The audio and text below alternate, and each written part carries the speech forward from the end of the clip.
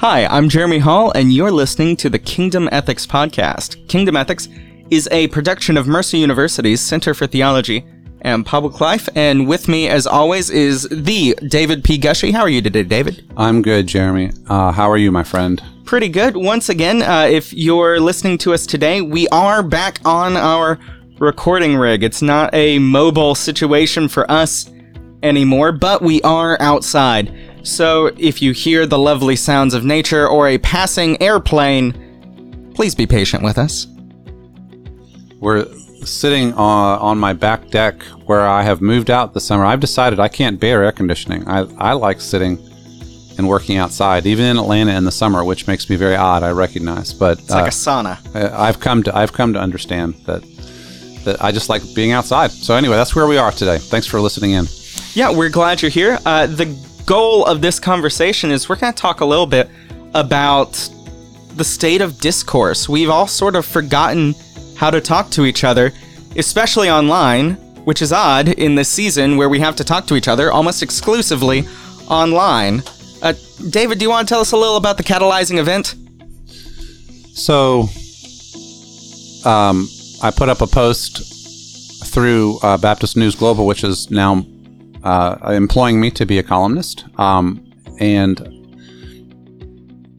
made a suggestion that it might be possible still for us to reopen our churches at this time using these safety protocols that I outlined from the Catholic Church.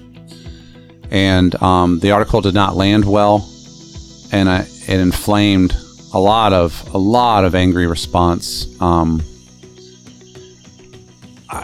thing it might be interesting for readers to know what it's like to be on the receiving end of that.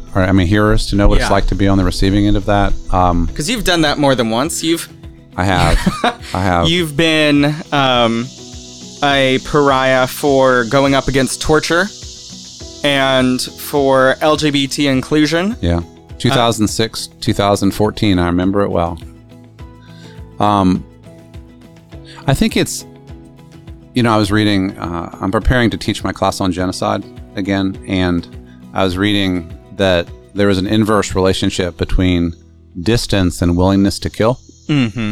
The further away you are from somebody, the easier it is to kill them because you don't see their face, right? And I think there must be an inverse relationship between abusiveness and between distance and abusiveness in terms of speech. If you have to look in somebody's eye who's sitting 3 feet from you and abuse them verbally, mm-hmm. that'd be a lot harder than sitting at your computer, especially anonymously, like on Twitter, like you can. It's less so on Facebook, because Facebook you have a name. I guess sometimes those are fake names? They can be. Okay.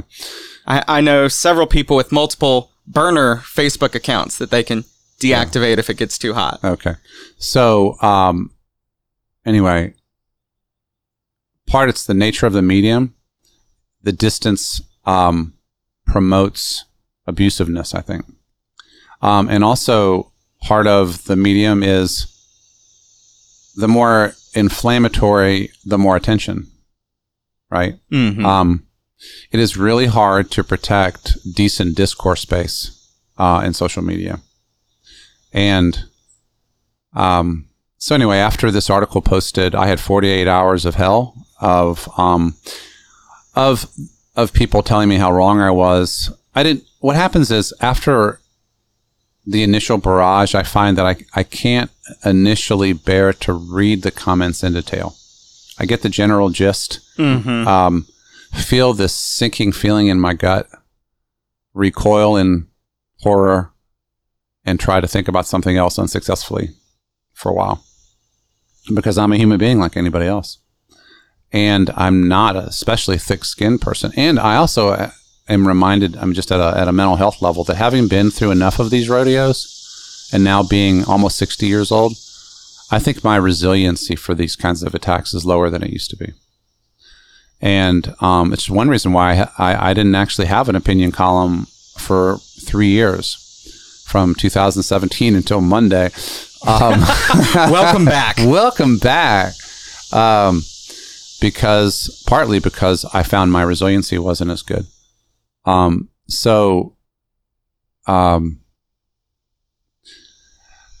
So the reminder of incivility, and the more people think is at stake, the angrier they feel entitled to be.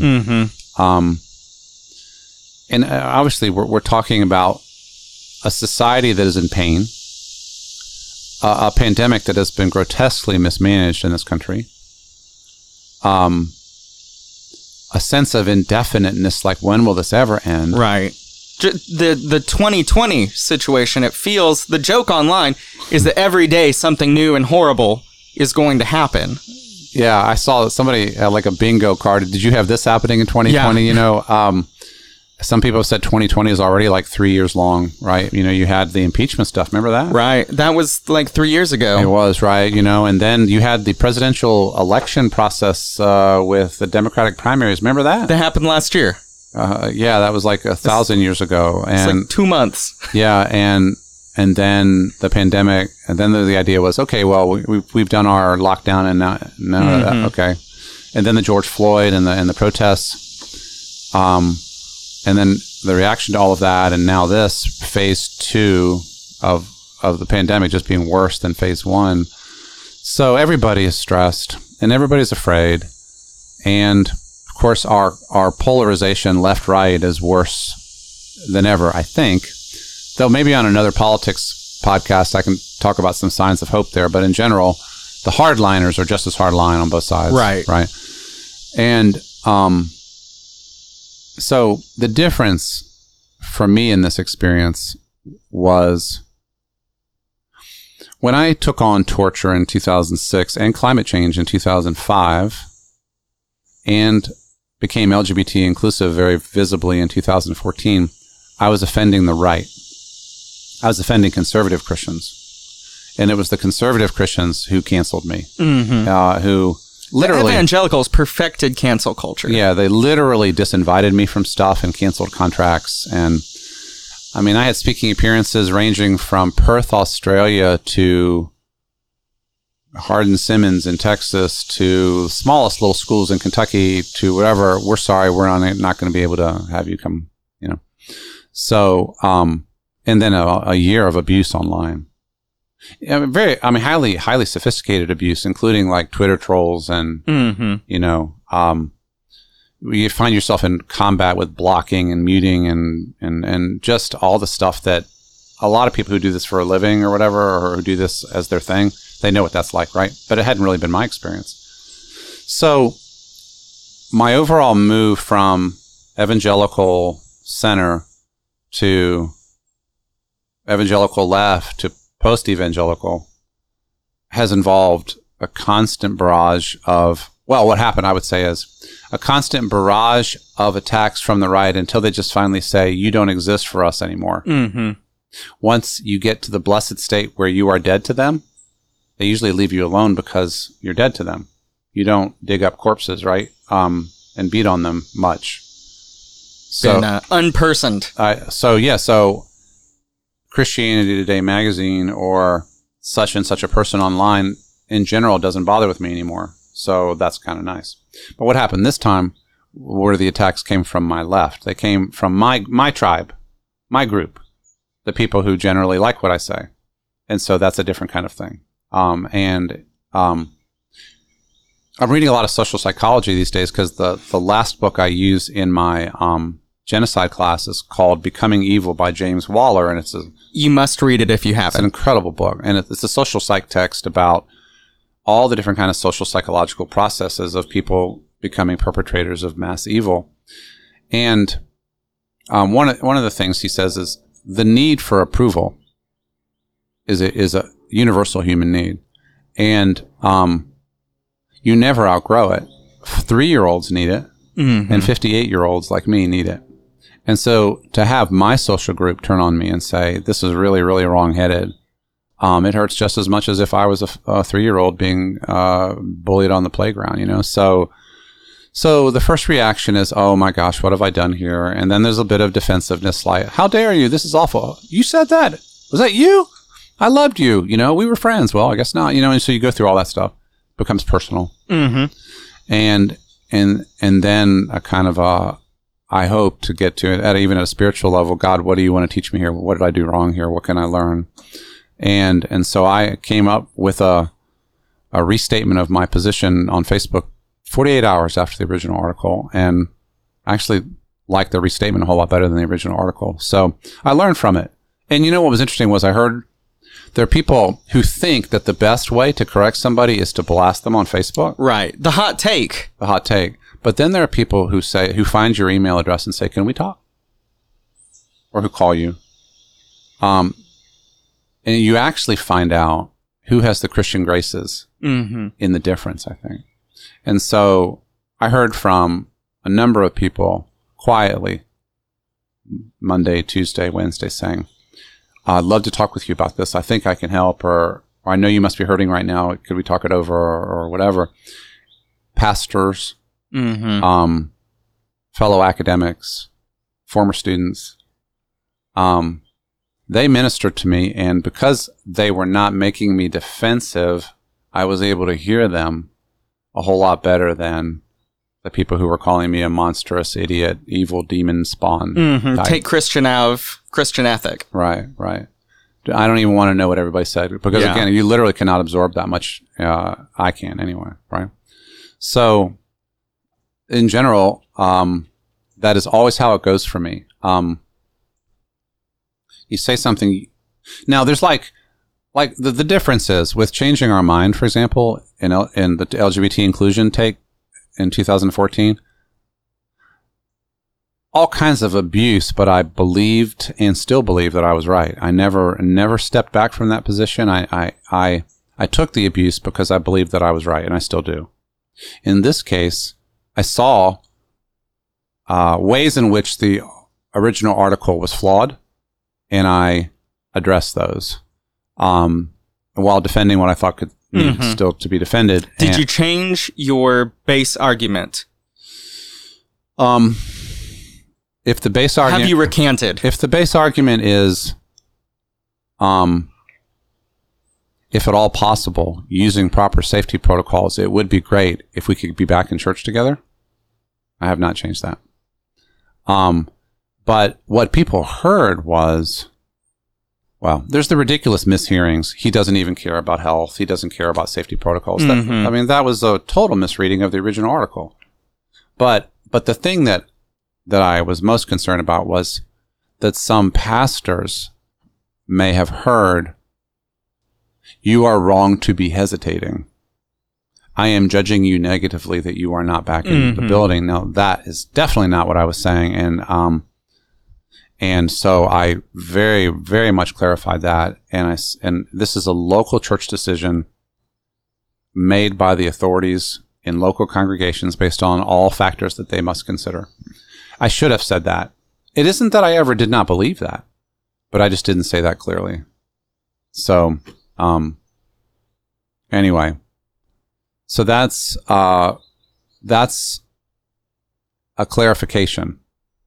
But the idea that going to church in person is a value, and a high value, and if possible, if we should attempt it, if possible, under the proper health protocols that we talked about in the last program. I still believe that. I do not recant. So there are kind of one value thinkers who are like, well, that itself is an irresponsible position. But they're probably this the same people who would say it's irresponsible to send kids back to school in any way this fall. It's irresponsible for colleges to be open at all this fall. Businesses shouldn't be open. Gyms shouldn't be open. Nothing should be open. And I can certainly understand that. And, if we get to, we may get to a certain point in this pandemic in the next 2 weeks or 4 weeks that it's like, nah, everything has to be shut down all the time. Yeah, my church currently offers a way to gather in person. And every day, my fellow pastors and I read for hours, check every news source, and we're ready to pull the plug because we love our people. And so, by the way, this is an interesting example of how ethical decision making works. There aren't one size fits all ethical decisions, and every ethical decision involves a very close reading of the situation, right? the details of the situation are pivotal. And so I often tell my students, to be a good ethicist, you not only have to have a good grasp of scripture and values, you also have to be somebody who can read reality well. Mm-hmm.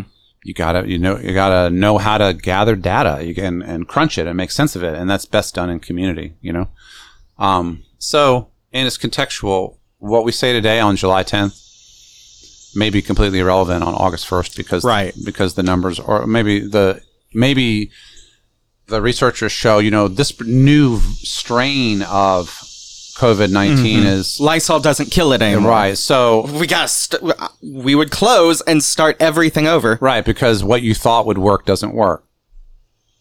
So, okay. Right. If we have to have a whole nother year of lockdown, I mean, it may be a total restart. It may be, especially if we get a new president, that one of the first things that the new president would do would be to say, in light of all available evidence, we must entirely shut down the society for 3 months or 2 months or whatever. That's not going to happen under this president, I think. But anyway, for now, the argument was totally contextual. In this moment, might it be possible using these safety protocols, which is exactly what you and I talked about last time, that your church believes that right now. It is. Mm-hmm. And it might not be possible tomorrow, but today it is. Right. We're preparing for this. I'm preaching this Sunday. There's a sermon written. If I have to preach it to a camera instead, I'm ready to do that. And that has to be the case in every sector. And businesses are learning. If we can't have people inside our space, how can we serve them, right? Mm-hmm. Universities have moved online and will have to be ready to do it at a moment's notice this fall. Some are already going to decide. They've already decided it's going to be online. Mm-hmm. The issue with children is, I think, especially difficult because the socialization of children is so important. Socialization and education of children is deeply set back. We know this. There's data. How many educational losses are already visible? I'm doing that same sort of evaluation, thinking about spiritual development. Yeah. We've lost the United States, the American church has lost a summer of faith development for its young people. That's true. And often summer is the most intensive time, right? All the studies show that's where the big leaps happen. And I hate that that's the case, because I think the prolonged exposure to a diverse faith community is where you have the best shot at. But the time that the kids are most open to it are these big experiences, and we've lost all of them. My grandkids have not been able to be in church since March. And they're at a tender age of spiritual development, so they're not singing those songs and getting those Bible studies. There was no Bible school in person this year. Right. So these are real values anyway. So here's, maybe you pick up the one you like to pick up, but the left can be just as hateful as the right.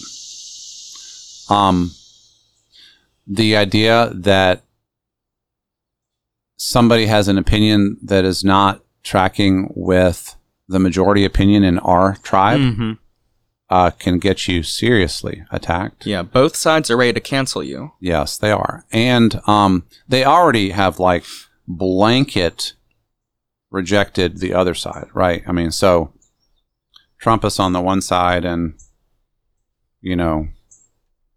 whatever you call the other side. I mean, it's a mass cancel. There's right. You are beyond the pale. This we know.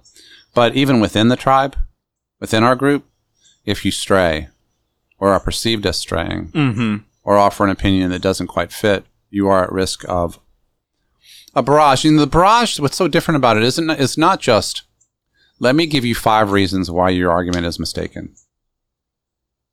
It's abusive language. Unless you recant, you need to be ruined. Cancel your account.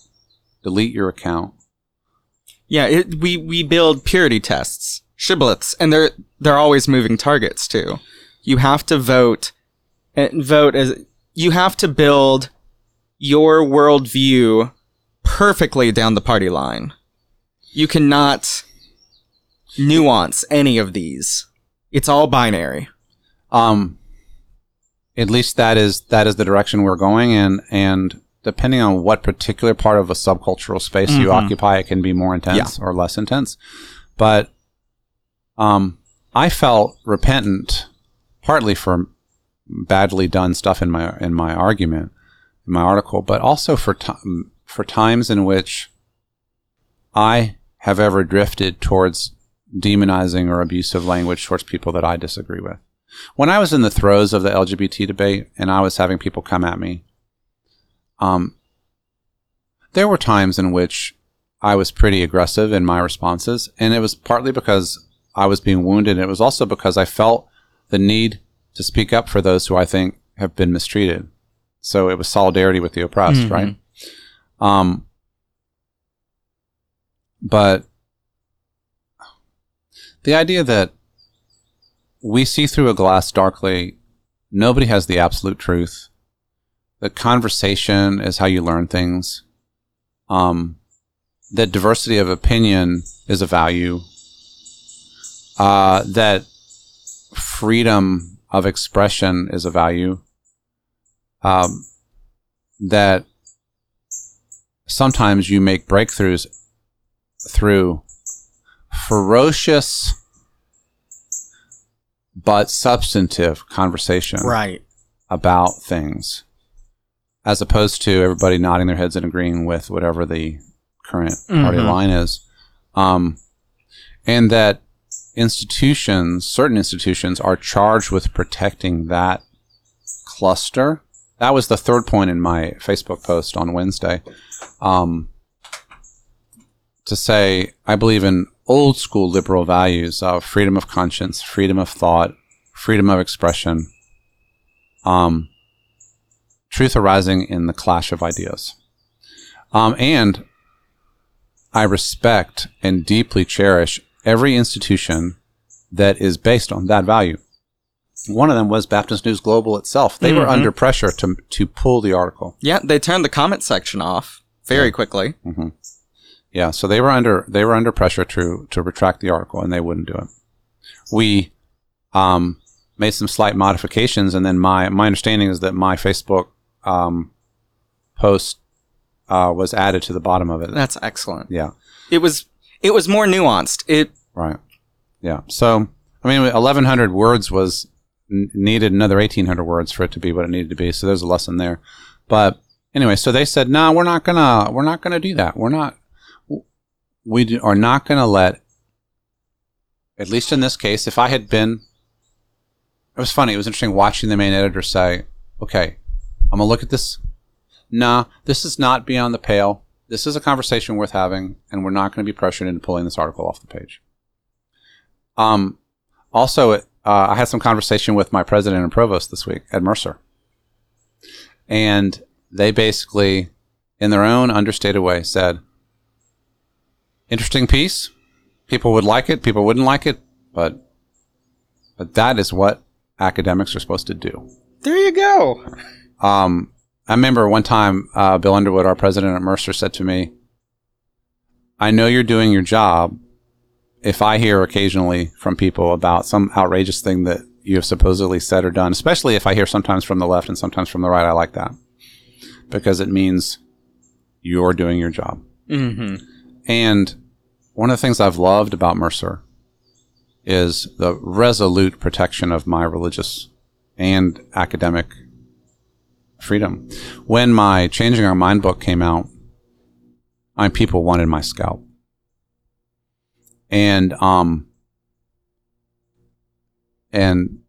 president said, well, actually, there's this story. I'd written something. It was before the book. I was kind of toying with some of the ideas, and I had written something.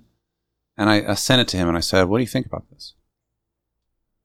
Is this okay? It was like 2012, maybe. He said, first of all, you never need to run anything by me.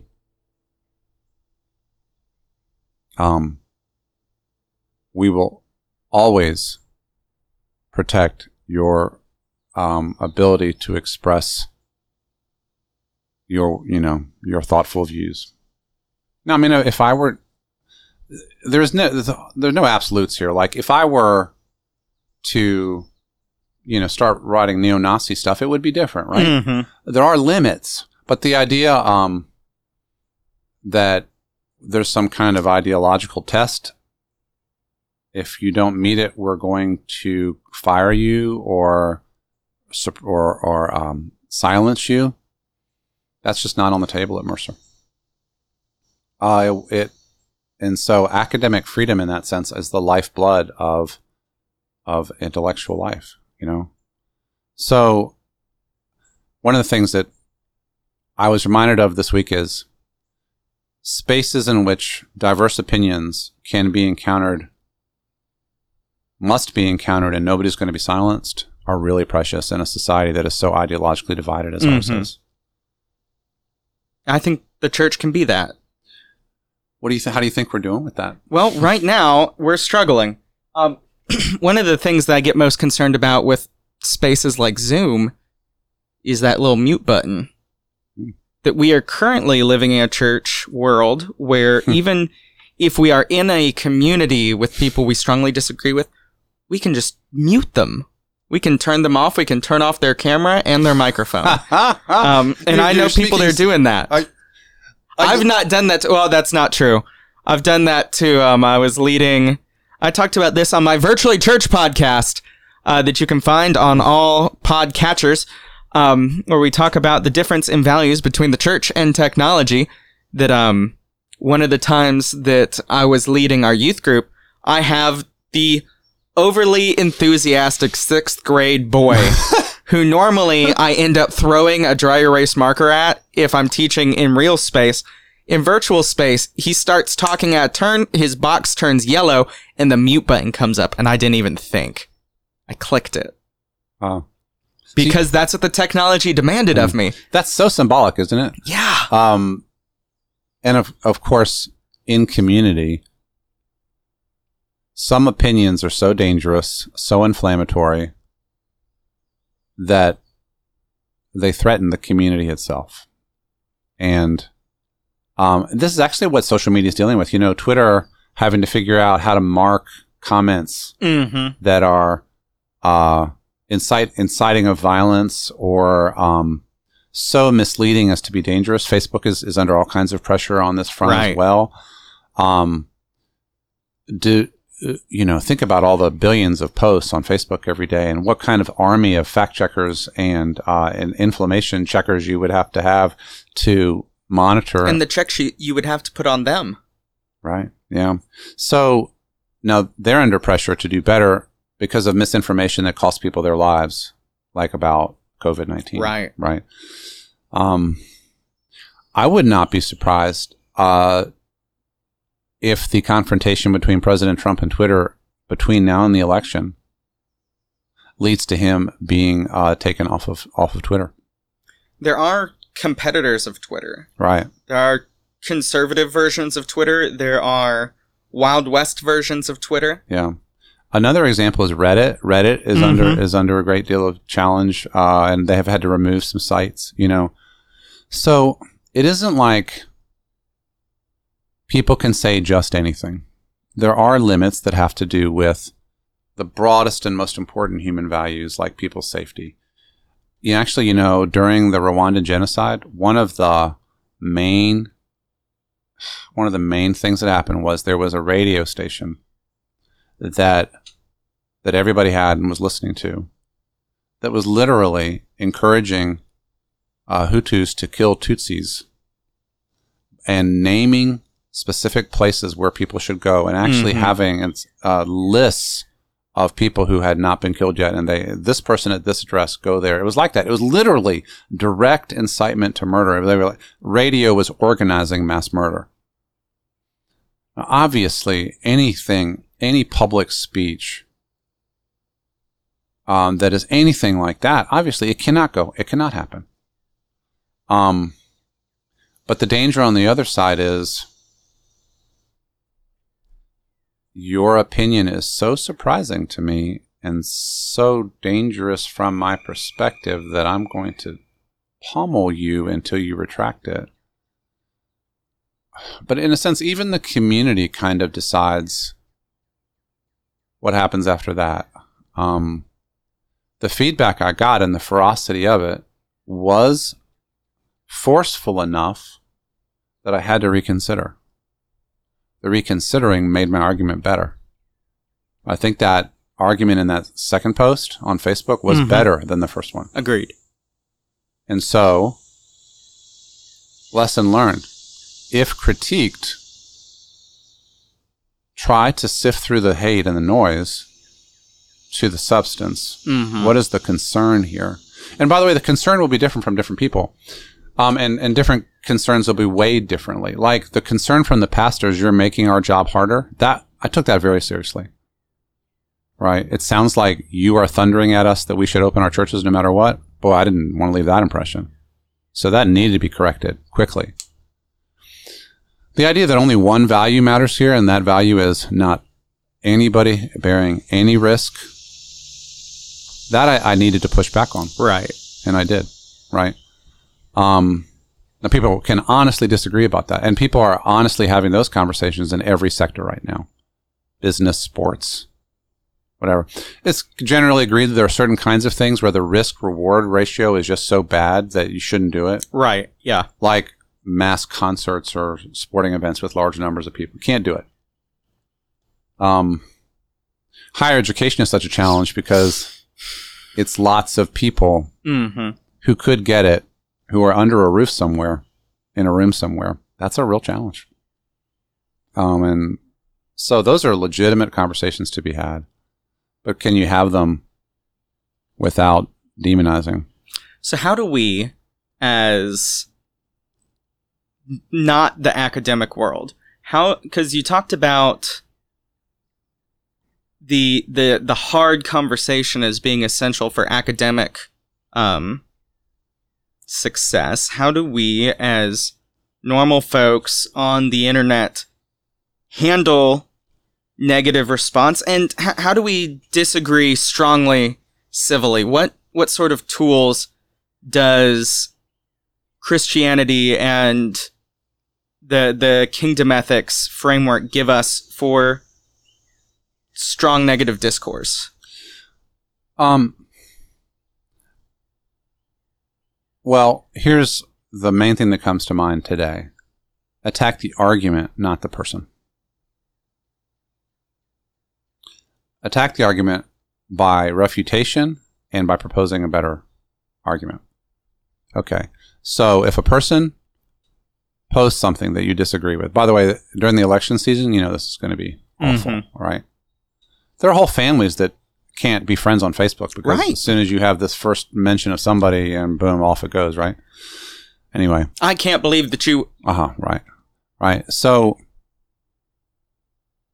try to sift through the noise and look for the argument. What was the argument?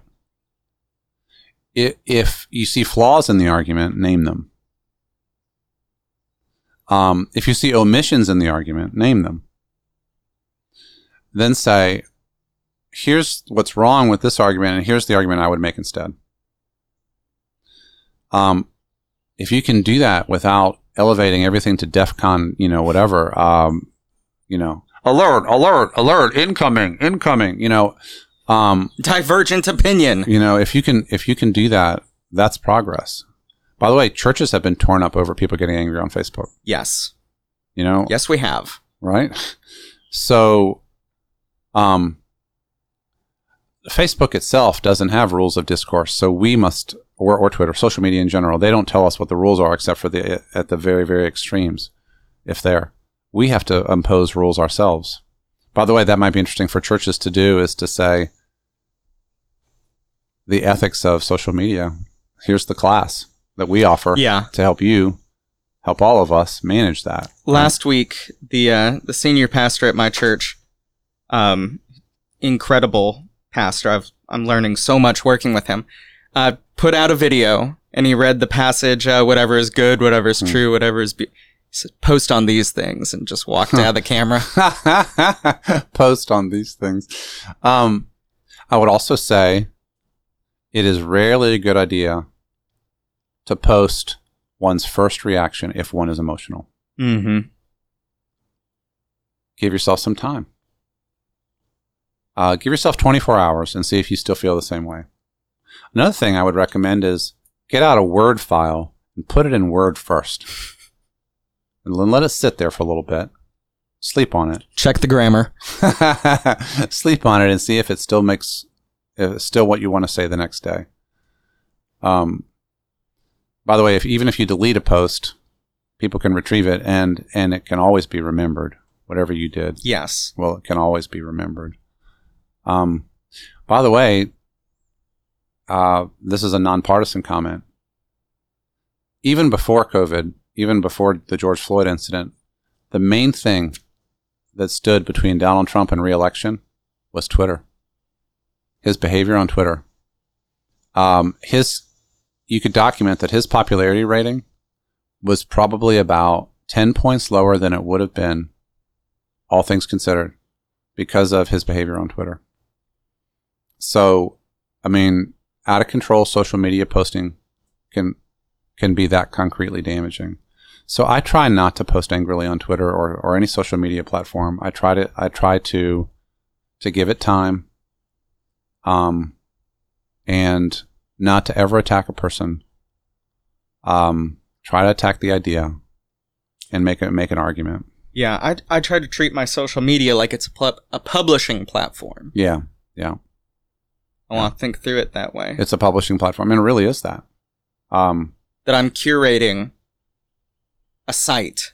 And for that matter, you're usually, especially if you're, if you have an audience, you're curating a conversation. Mm-hmm. Not just you, right? So I would say I needed to respond to critics, but it was much easier, and to correct my argument where it was weak, and I did that. But it's much easier to do that it's just such a basic human impulse. If you're being beaten about the head and neck, your first thing is going to be to defend your head and neck. It's hard to think clearly when you're being beaten about the head and neck. And if you have a problem with what somebody has posted, it's probably best to approach them in some other way. Not just the angry emoji? Not just the angry emoji or the angry post. But with an email, with a phone call. When people used to get together in person, a coffee. Yeah. And the good old days. Yeah, and see if you can talk through the issues. Yeah. Like, I had a wonderful conversation with a pastor friend on Tuesday who said, "Now, Gushy, here's what you missed. Your voice still carries a lot of authority. People heard you as AAR president, Society of Christian Ethics president, distinguished university, blah, blah, blah." Mm-hmm. And I said, all I really was a guy with an opinion. He said, but what they heard was... Yeah. So that was insightful from him, and I really learned a lot from that, and I put that in my Facebook kind of comment. I did not recognize the power that could be perceived in those words. And so, lesson learned. But I did not learn that from somebody shouting at me. I learned it from somebody reaching out to me in love. There you go. Can I close this with a story? Yeah. 2 weeks ago, something like that, I got on Facebook and I saw one of my friends from my church had posted something with political tone to it. And as you scrolled through the comments on that post, other church people were there, and they were not happy with the first person's political post. And it turned into an argument between 3 of them, and then a shouting match between 4 of them. And then they brought in the name of the church. I can't believe you go to my church with me. This isn't what my church represents. And it got really, really ugly, and I thought to myself, great. I'm going to have to call grown adults and tell them to apologize about Facebook. And I call the person who posted the first thing that set it off, and she answers the phone and says, "Oh, thank God, Pastor, I was just about to call you. I've made a terrible mistake, and I don't know how to fix it." And I call, and so I said, well, let's get you to talk to these people, and we'll see what we can do. And I called the next person, and they said, I was just about to call you. Do you have so-and-so's number? I need to apologize to her for what I said. And all of them were already, by the time I got a hold of them, already starting to do the church thing. They're getting ready to, one of them was writing a letter. One of them was writing an email. Two of them were preparing to make phone calls. And that day, all of them called all three others and talked about their opinions and why their relationship with each other is more valuable than those opinions are. There's hope. Purple Church is really hard. Yeah, you're right. If you wanted to grow a church and have a big, beautiful, successful church, the easiest way to do that would be homogeny. Yeah. Homogeneous churches grow, they grow fast and proud. You get a bunch of people that look the same and think the same and talk the same and like the same music and read the same books in a building. Vote the same way. Yeah, they're going to love it together. But I'm not convinced that's what the kingdom of God looks like. In fact, I think one of the greatest contributions, one of the greatest public contributions that churches can make right now is when we turn out to be purple churches, where here's the car in the parking lot that has the Biden sticker, and here's the car that has the Trump sticker. Oh, and here's the car that has the Kanye sticker. Don't forget that. And they're in worship together, and they've decided that their love of Jesus and of each other is far more important than those bumper stickers. That's beautiful. And there are not many spaces these days where you actually find that. We have to protect those. We do. They must be cultivated and protected. Absolutely. And those are the places where the kingdom of God will break through. I think so. I think that's a good place to stop. Thank you, David. Thank you, Jeremy. This has been the Kingdom Ethics Podcast, a production of Mercy University's Center for Theology and Public Life.